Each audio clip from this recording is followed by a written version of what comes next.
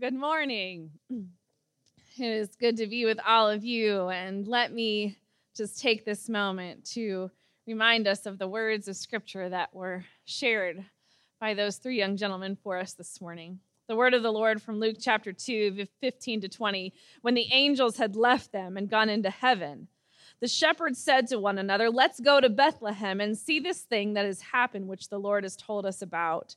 So they hurried off and found Mary and Joseph and the baby who was lying in the manger. When they had seen him, they spread the word concerning what had been told them about this child, and all who heard it were amazed at what the shepherds said to them. But Mary treasured up all these things and pondered them in her heart. The shepherds returned, glorifying and praising God for all the things they had heard and seen, which were just as they had been told.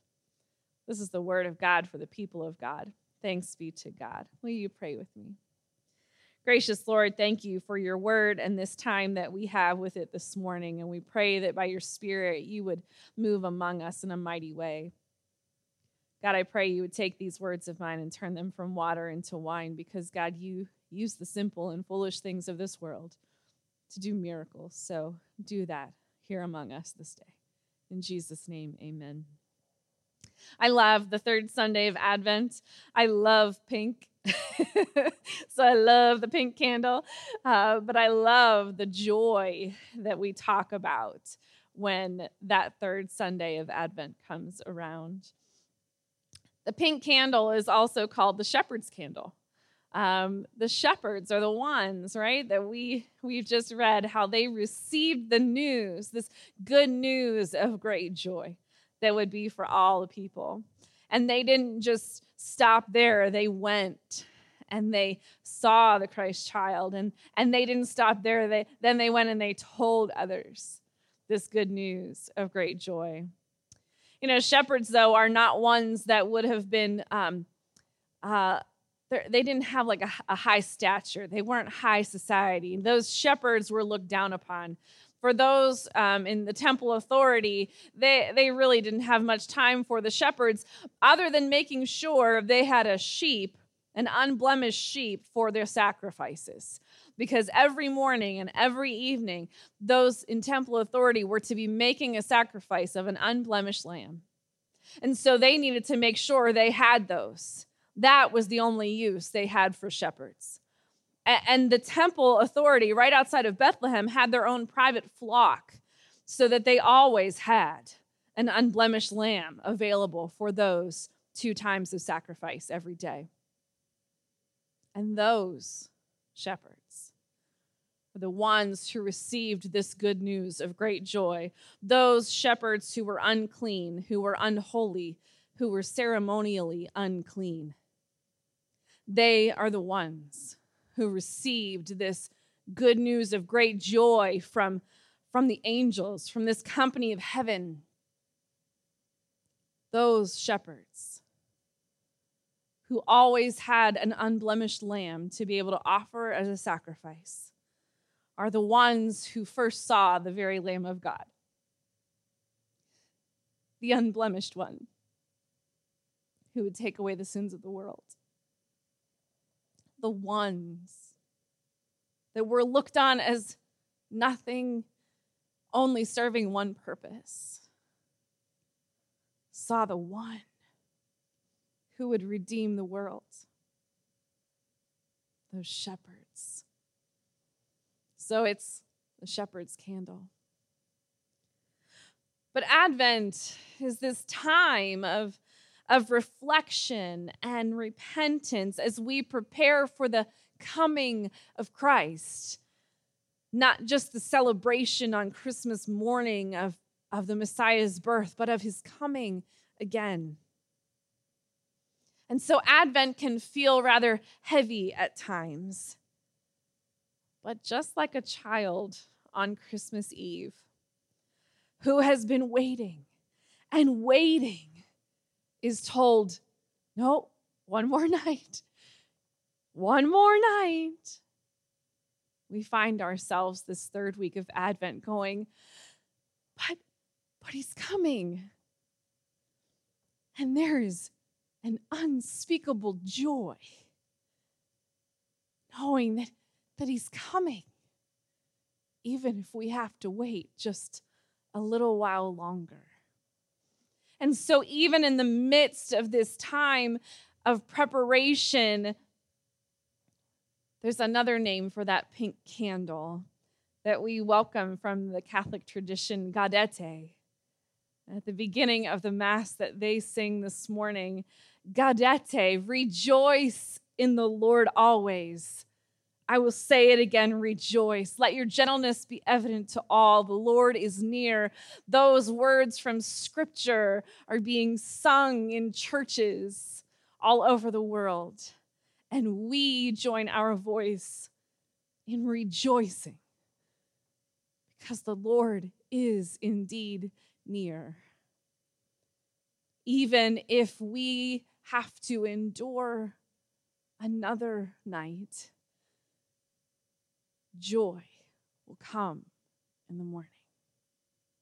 That joy that we have from God is not something for us to take lightly. It is something that identifies us and marks us as believers, as followers of Christ.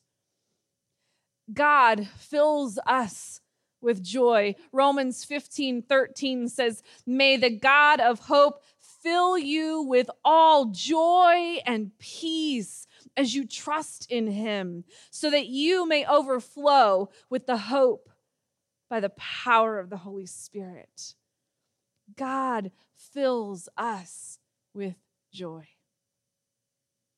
Joy is also a fruit of the Spirit. That once receiving Christ and receiving the Holy Spirit, there are just things that we grow in and just nurture us and those around us. And so one of the fruit of the Spirit in Galatians 5 is joy.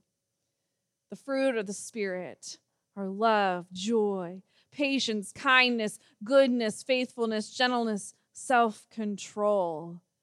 Joy is something in our lives that continues to grow. But that joy is something that no one can take from us. John 15:22, Jesus says, "So with you, now is your time of grief, but I will see you again and you will rejoice, and no one will take away your joy." Joy also rests in the things that God has given to us in our salvation and righteousness. Psalm 51:12 says, "Restore to me the joy of your salvation and grant me a willing spirit to sustain me." Joy. The joy that fills us, the joy that grows in us, the joy that no one can take from us, the joy that rests in our salvation. Joy found in Jesus Christ, our Savior. I learned recently that St. Francis of Assisi is actually the one who is credited with creating a nativity, the first one.